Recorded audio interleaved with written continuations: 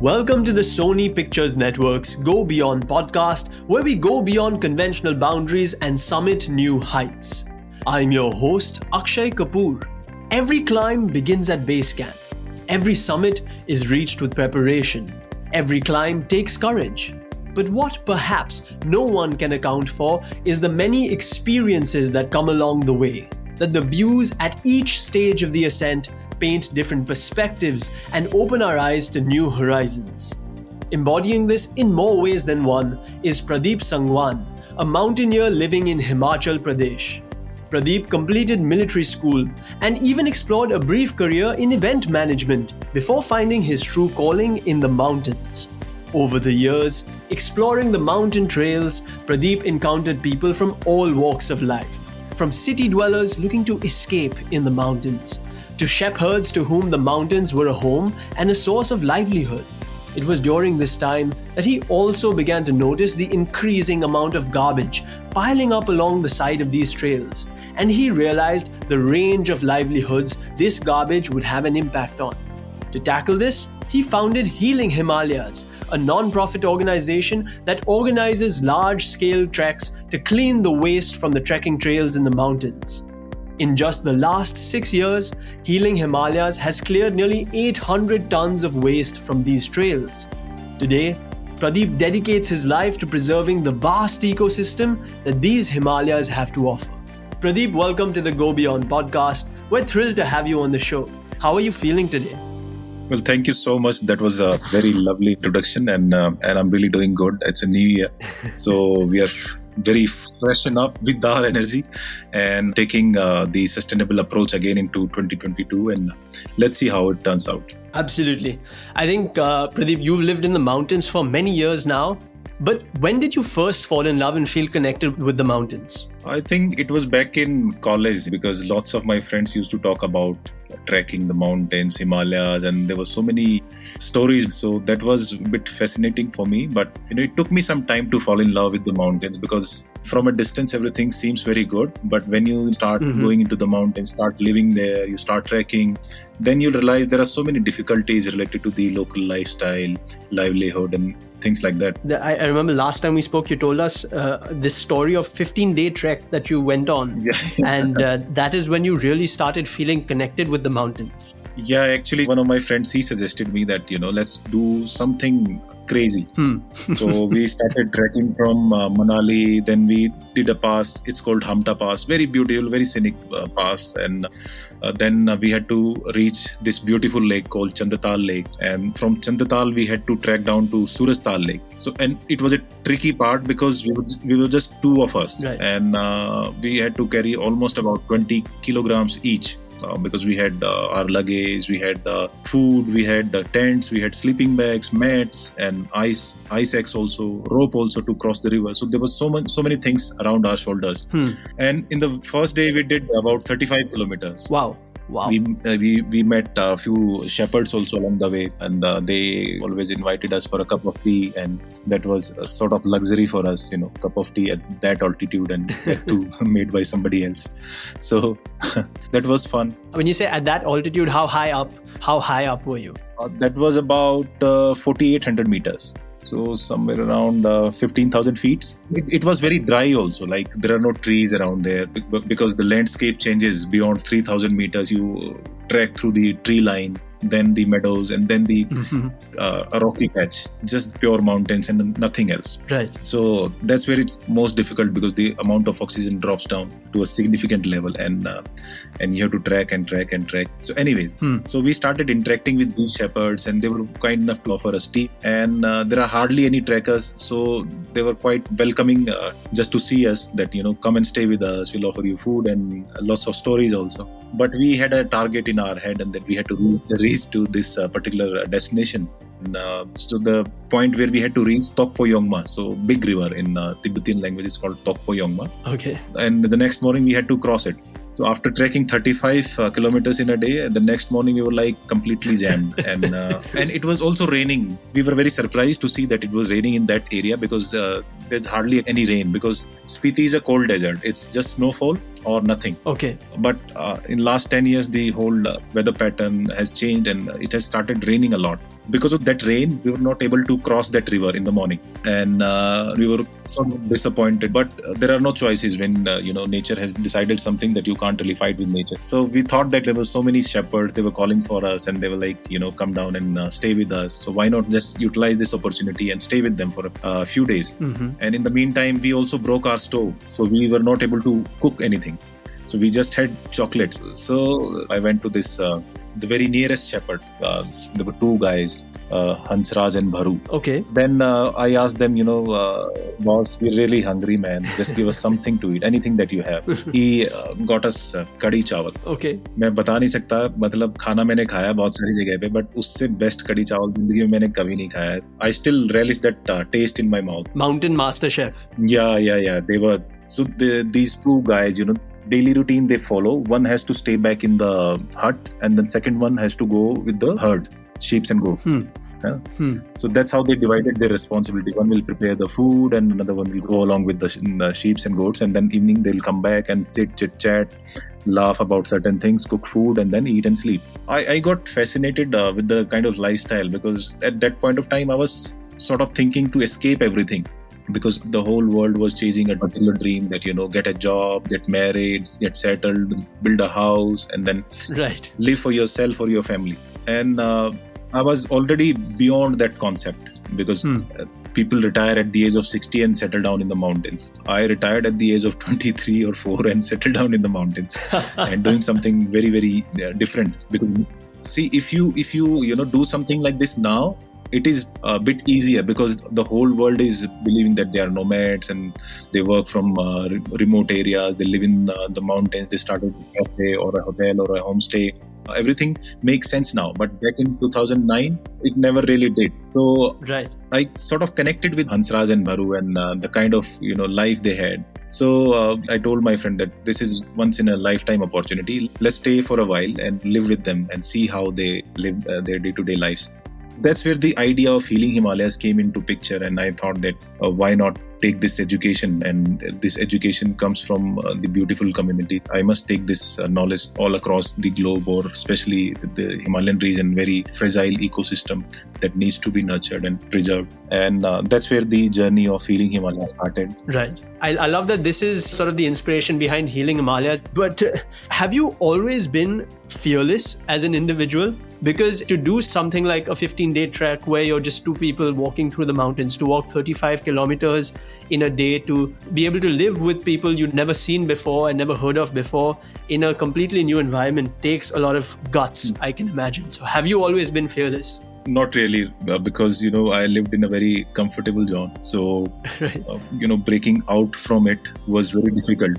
And it takes a lot of courage to start something like this. And I thought about it for a long, long time. It took me a few years to sort of execute the idea on ground.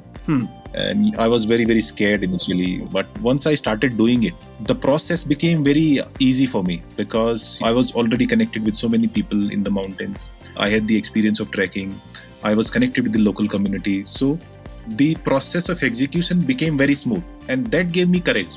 That's where I realized that it's doable and I can do it. And there was a lot of motivation that I got from my friends, not from my family though, but from my friends. So so everything aligned. In just 6 years, we were able to achieve so many things. Just not because that I was there, but also because there are so many people who came out and they were looking forward to a platform such as Healing Himalayas.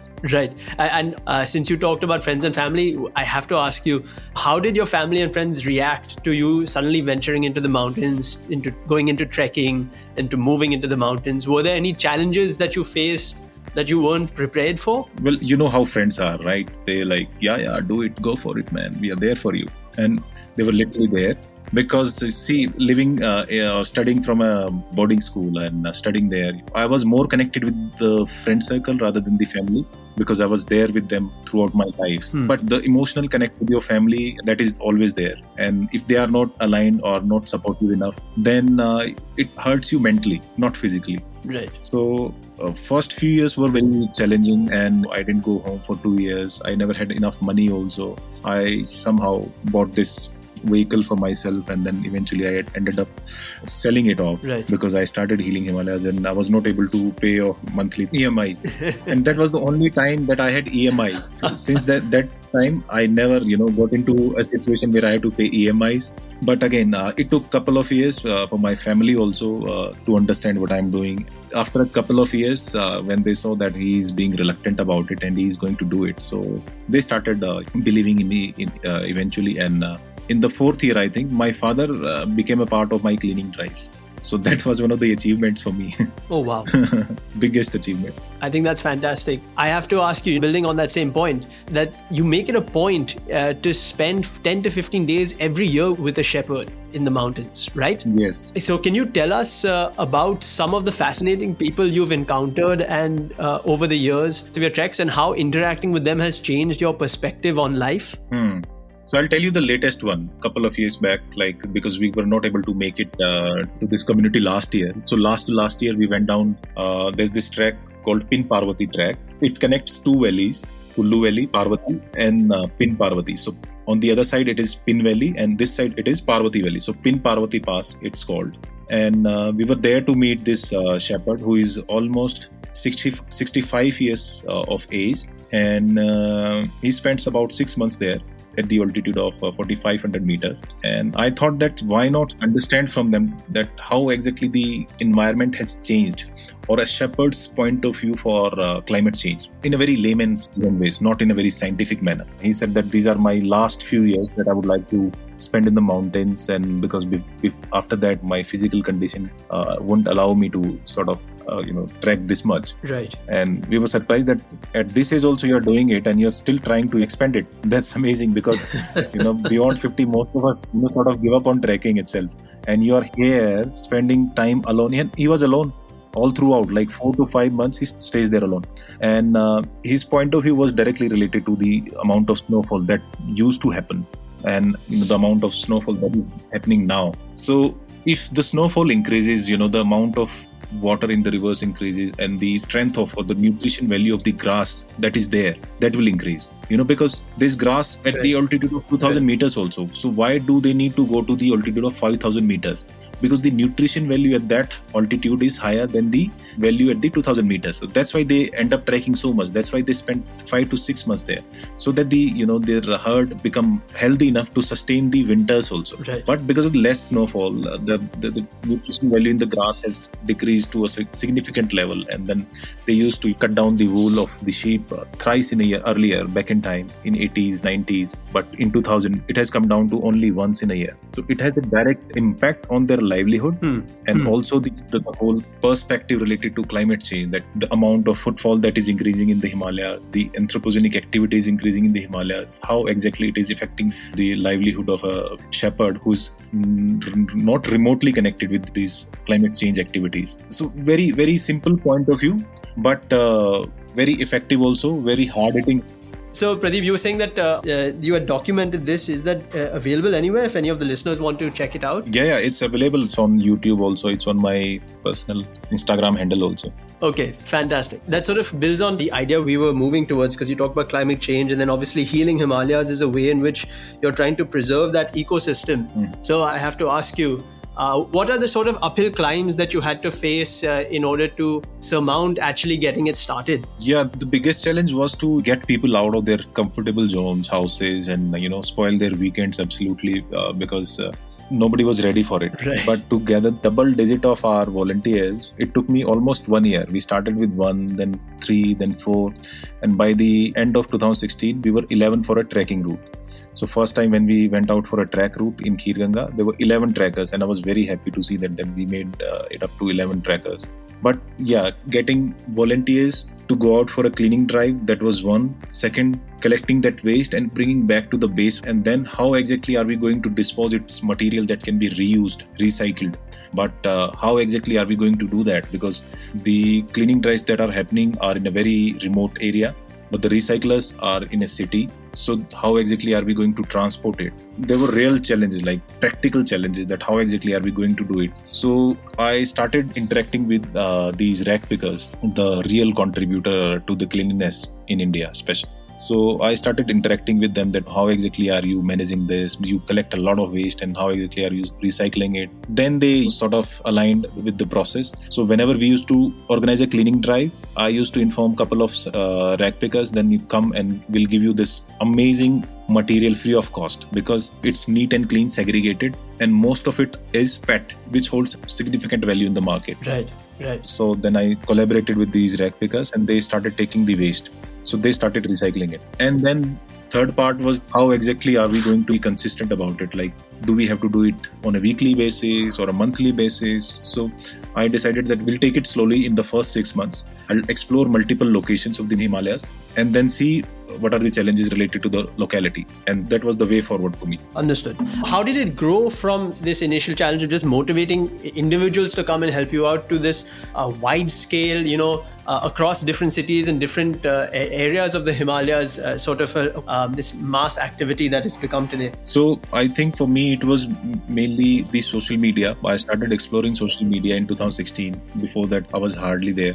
But because of these activities, I had to showcase the work that we are doing to engage more people. Right. So the first and the most important aspect for us to get volunteers or visibility or engagement was social media in the first couple of years. And then by the end of, I think, 2017 or somewhere in the beginning of 2018, a couple of celebrities also saw that this guy is doing something in the mountains and Himalayas, and they sort of started reposting whatever I posted on social media. And that's how we grew. I think that's absolutely fantastic. I love the fact that you talked about social media because my next question was going to be about social media. Arguably, the rise of social media and blogging has definitely driven more people to holiday in the mountains. And we wanted to understand, how has this really impacted your efforts with Healing Himalayas? So actually, the community who believes in trekking for a purpose is still only 5 to 10%, but the community who just want to trek and explore is 90%. So we have a long way to go, that's for sure. Right. And so as of now, what I have seen is that the community that treks for a purpose is lagging behind. The strength or the number of volunteers or the trekkers is way less than the community who is trekking without a purpose. Right. There are bloggers out there who is taking people through the new destinations, but they are not showcasing the collateral damage being done by this excessive tourism. So that community still needs to grow. But from where we have started and where we have reached right now, we have created a lot of difference in the sense that there are people out there who never wanted to trek aimlessly, but they have this platform now. I would like to, create more platforms who are there to guide you in a sustainable direction where you don't end up hurting Himalayas or the mountains. So yes, the community is growing, but we are still lagging way, way far behind. It shouldn't be, on the day of World Environment Day or Earth Day. It has to be inculcated in a way that it becomes a part of your lifestyle, part of your blog, part of your YouTube videos, part of your influential videos. I'm not asking everybody to leave their jobs and become a shepherd or become somebody like me. Yeah. But at least take those ideas and implement those ideas wherever you are. It's not about mountains in the plains. You can take these small, simple ideas and inculcate them into your lifestyle and make it more eco-friendly and make it in a way that it doesn't create any burden. For example, using a reusable bottle should not become a burden. It becomes such a part of your, lifestyle that it is integral rather than that creates a burden on your mind that, I have to carry this bottle also now, man. There are so many bottles out there. I can buy it from anywhere. But we need to be conscious in that direction. And bottle, just one example. There are thousands of examples. Right. Absolutely. I think that leads us right into the final question of our conversation today, which I think has been in many ways an eye-opening and enjoyable one for me. I'm sure the listeners will also find it so. But I want to paint you a picture, Pradeep. You're on top of Mount Everest and you have this magical loudspeaker. The whole world can hear your voice right now. So drawing on all that you have seen and heard and observed from your time in the mountains, what message would you like to share with everyone listening? Wow, man, I wish that could happen.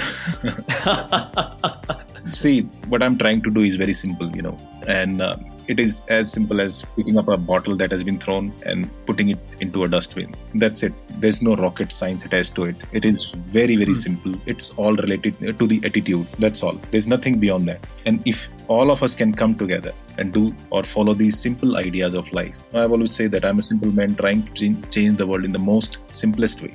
And this is the most simplest way for me, that just if you throw something on the floor or anywhere in the mountains also, in the plains also, you are not just throwing a bottle or a wrapper. You're also throwing your negativity in the world. And, after consuming so much of negativity, at some point of time, I thought that I also became very negative. But then I need to, channelize that into a positive aspect also. We just focus on ourselves. In the long run, we tend to become successful. We take care of our family, we take care of the immediate people around us, and nothing beyond that. But we need to expand our horizon. We need to expand it so that we can also take care of the wildlife out there, the water bodies out there, the natural resources out there. We need to expand that horizon, and we need to bring back that sensitivity that we have lost along the way to become a more settled or established human being. So that's the one thing that I would like everybody to listen and actually implement it on ground. Because we are not just talking and discussing, we are actually implementing those ideas. There is so much of knowledge out there, there is so much of technical know-how out there, but nobody is actually using it. So let's start using it. And the simplest way to use it is to change your lifestyle. That's it. Fantastic. I think on that note, Pradeep, thank you so much for taking the time to join us on the Go Beyond podcast. I must say that I have thoroughly enjoyed this conversation. I'm sure our listeners will too. Thank you so much for this wonderful opportunity. And I hope this opportunity becomes like that I'm shouting from the top of the Mount Everest and everybody is listening to me.